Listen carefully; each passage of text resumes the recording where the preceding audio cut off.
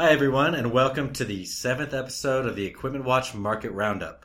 On the first half of the show today, we'll sit down with Sam Giffen to cover the latest used equipment market trends. And for the second half, we'll be taking a special look back at 2016, as we hear from many of our staff analysts on what they thought were the most important topics of the last year.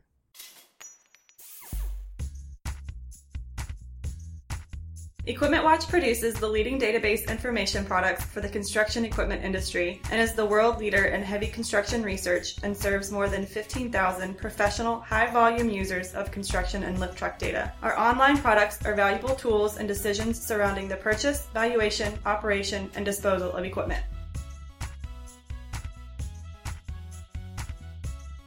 Sam, as usual, thanks for joining us as we have our last recording session of 2016. Thanks, Greg. Happy to be here, as always. Well, we appreciate it. November is now in the books, so can you tell us what's your overall summary? So if I had to use one word to describe November 2016 in the used equipment world, I would actually use the word stability. Really? Of many things most people would say about November, stability is probably not the word they would use to describe it, but our markets were refreshingly stable. So, what does that mean? Did nothing happen? Not exactly. So the resale channels for used construction, lift, and ag equipment all regressed back to the mean, so to speak, and they all fell within the stable region of our price stability index. That measures the degree to which average fair market value and market activity vary from our expectations, given the values and activity in the month prior. In October, we saw values for construction equipment drop 1.1% against a 1% increase in market activity. And that increase really wasn't enough to maintain a price stability. Right. And thus we saw the price stability index dropped into a deflated rating. But in November, our resale market activity dropped by over 11% against only a 3% drop in values. This steep decline in market activity against a negligible movement in average values drove the market back into a stable position. I know you'll probably be too humble to admit this, but this is a lot of what you predicted last month, isn't it? Yeah, in many ways it is, and I'm going to break the seasonality seal really early here, but this is generally what you would expect from the end of the year. So overall, we're seeing a return to normalcy from the market. But to wrap it up, why don't you give us a quick recap of the month by market? Starting first with construction. Sure.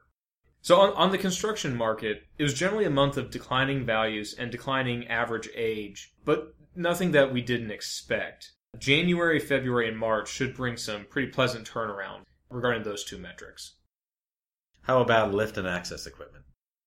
For lift and access, we saw resale market activity climb nearly 20% in November, which means there are a lot more assets available for purchase.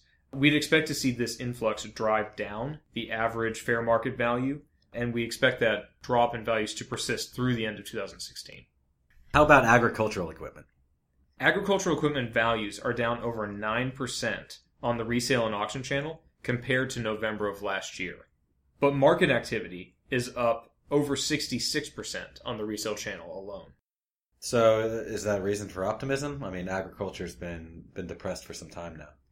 I'd say that some of it is again going to be seasonal. We would expect to see a large surge in market activity here as the calendar year ends and as harvest seasons begin to rotate. Right. Growers are putting things on the market in preparation for buying and selling seasons at the beginning of the year. But I would also say that some of this, if you've been following the agricultural equipment market or the ag market in general, you know that we've been in a down cycle. Right. And it appears that as far as the used equipment is concerned, we are not out of that yet.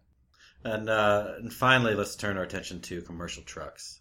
November was a weaker month than we expected for commercial trucks, but all of our measures point to a month that was much stronger than November of last year. Average equipment age was up 8% over last year, and average mileage was up 21% over November 2015. So, does this mean it was older equipment with more hours, or? Yes, it does. So, older equipment with higher hours than we would expect, making its way to market. This is a positive sign for dealers and manufacturers in 2017 as more sellers are trying to dispose of older equipment, likely for replacement purposes. It's great insight. Thank you. Quickly moving on to the second half of the show, we wanted to do something a little bit different for the first episode of 2017 and reflect back on the previous year. To do so, we asked members of our Equipment Watch analyst team to spend a few minutes covering topics that they felt helped define the equipment markets in 2016. So Sam, since we have you right here, let's start with you. What do you think was a defining topic of 2016? Well, I'm going to go a little bit outside of the construction market in particular. I think the defining element in our industry over the last 12 months actually revolves around the movement of short-term interest rates by the Federal Reserve Bank. Okay. Last year in December, they raised short-term interest rates about 0.25%. Mm-hmm. Again this year, they raised them another 0.25%. So now they're holding somewhere between 0.5 and 0.75%. Those aren't big increases on their own, but it's worth noting that the increase last year was the first time in 10 years. Right. It's a huge vote of confidence in our economy as a whole, but this also could have a pretty big impact on equipment finance. If banks and lenders begin adjusting to these new rates, and there's historical evidence that they will do that very quickly, we're going to see the cost of credit increasing, which may actually end up influencing purchase decisions through 2017. Some equipment buyers may be tempted to move towards non-traditional methods of ownership, such as rental or long-term leasing. And we're seeing that across every industry, right? Yes, and so I believe that this increased cost of financing may actually lead to an acceleration in that trend. I think that's fantastic insight. We'll see if it holds up next year. Absolutely. Thank you, Sam. Thank you. Next, we have Elise Gregory. Elise, welcome back to the show. Thanks, Sam. I'm glad to be here. So, Elise, hailing from Equipment Watch's cost team, you have a unique perspective on what's happening in the construction equipment world. So, what do you think was the most important thing that happened in 2016? Once again, we did our Tier 4 report this year, and while the addition of Tier 4 equipment to fleets has remained slow, we did notice some changes regarding Tier 4 equipment in 2016. The finance industry has seen almost double the amount of Tier 4 equipment, and the insurance industry has seen an increase of almost 3 times the amount of Tier 4 than 2015.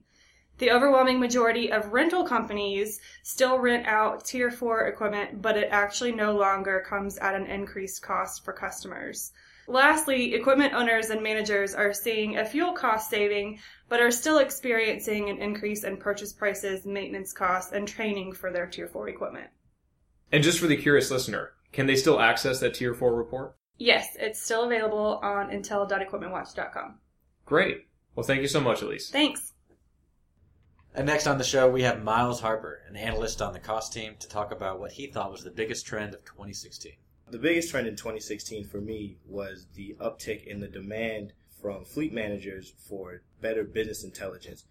What do you mean by that? Well, what I mean is that they were looking for a way to justify what they already knew. I mean, they would already have intuition about the piece of equipment in their fleet, but they had no real way to communicate that to, say, a CEO or CFO or someone who would give them the funds to help change their fleet or buy a new piece of equipment or sell a piece of equipment. So it sounds like part of this concept, which you're seeing in every industry where people are just looking for hard data to back their decisions, right? Yeah. So what's an example that you could give us that you've seen? For example, I worked with a customer that essentially they knew that they had to get rid of a few pieces of equipment, but they were trying to explain that to their higher-ups, and they had no idea how to say it. So what we did is we looked at their utilization for those select pieces of equipment in their fleet, and from there we showed them you're in the 90th or 100th percentile, which meant they were running it into the ground essentially. Of course, they agreed. They were like, yeah, we know we're running this too hard. And so we gave them the data and the hard facts so that they can turn around and show it to their higher-ups, and they would feel more confident in those meetings. That makes sense. Is this a trend you expect to continue into 2017? Definitely. I can see a lot of fleet managers going to third-party resources and looking for these hard data points so that they can turn around and show it to their higher-ups and let them know they're not just saying things out of the ordinary, just kind of saying, well, my gut feeling is, when they now have hard facts to say, hey, this is why I need this done. It's a data-driven world. Well, thanks for being here, Miles. Appreciate it. No problem. Anytime. And next up, we're welcoming back to the show Dashi Marshall. Dashi, thanks for being here. Absolutely. It's a pleasure. Dashi, as the cost team lead for the Equipment Watch analyst team, what did you see in 2016 that was really noteworthy? Big thing to happen last year. Well, I wouldn't call it necessarily big, but there was a lot of activity in construction. A lot of it didn't necessarily meet a lot of economic expectations with economic forecasters out there. But the way the year ended, it was a very contentious election. But what was beneath the surface was the fact that there were 87 ballot initiatives across the country for $200 billion in infrastructure projects. Now, how many of those projects will have force account work? With people needing to use our product, it will remain to be seen. But I think we can count on a lot of activity going on into 2017. All right. So your expectations are for a busy and productive 2017 then in the infrastructure world. Absolutely. A lot of roads, a lot of transits, a lot of bridges coming everybody's way, and a lot of yellow iron needed to build that. Obviously, we're hoping that a lot of our customers, a lot of contractors, a lot of construction businesses out there have a very successful year, and we'll be keeping a close eye on that. All right. Well, thank you, Dashi, and hopefully we'll be speaking with you again very soon. Absolutely. Pleasure to be here. And now we have with us Jeff Welch, who manages our data analytics team. Jeff, I think this is your first time on the show, so welcome.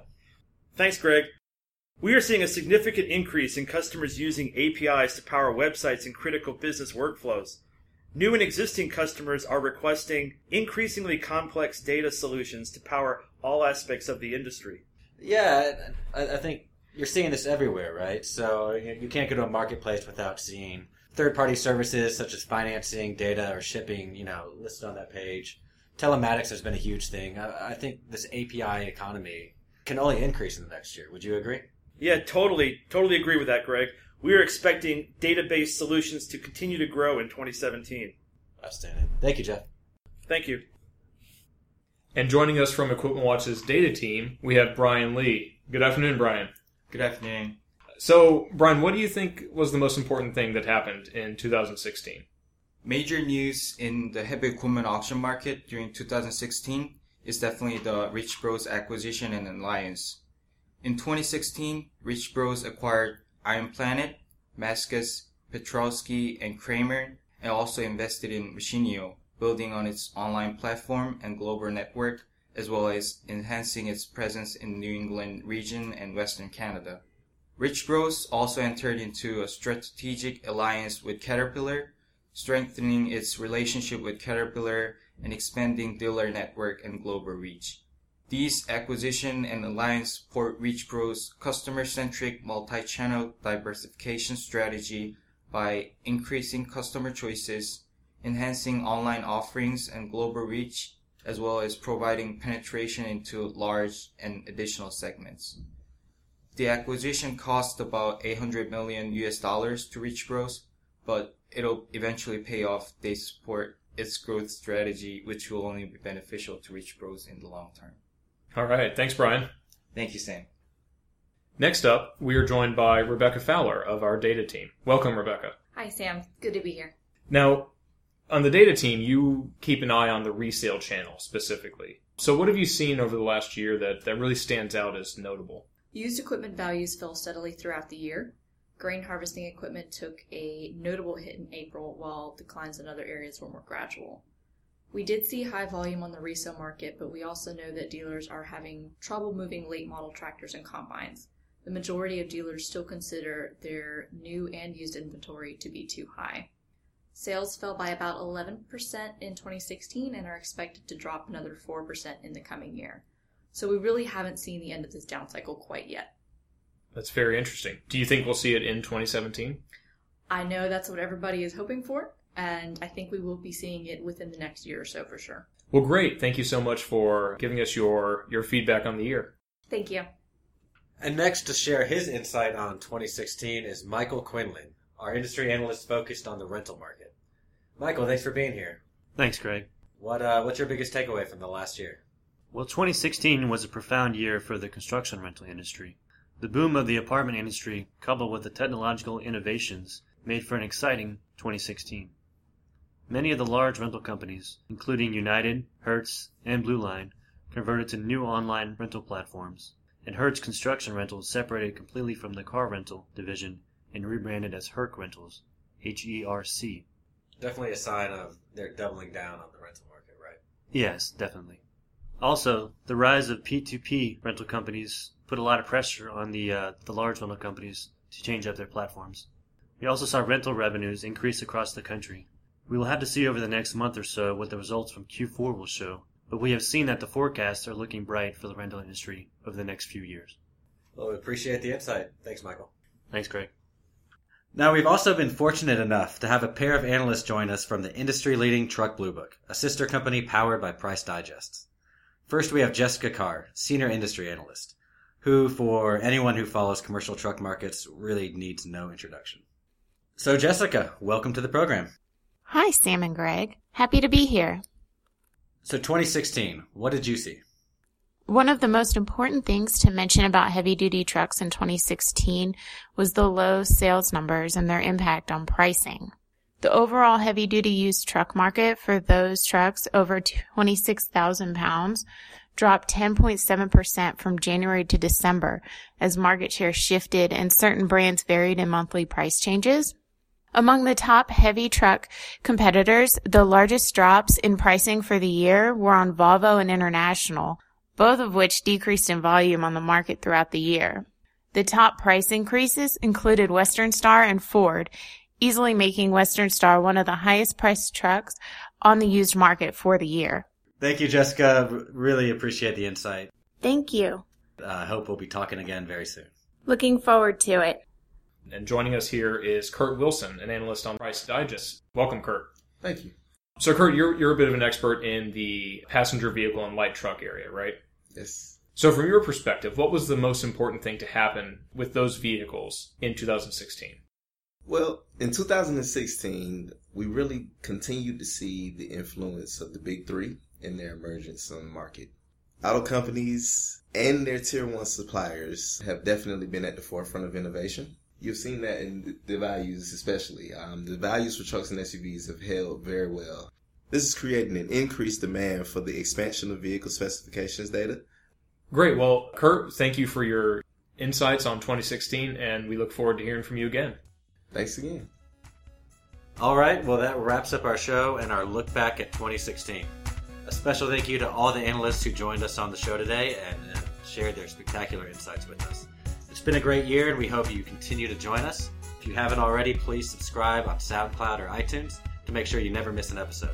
If you'd like to learn more, you can always visit equipmentwatch.com, and for free access to all of our intelligence content, visit intel.equipmentwatch.com. Until next time, thank you.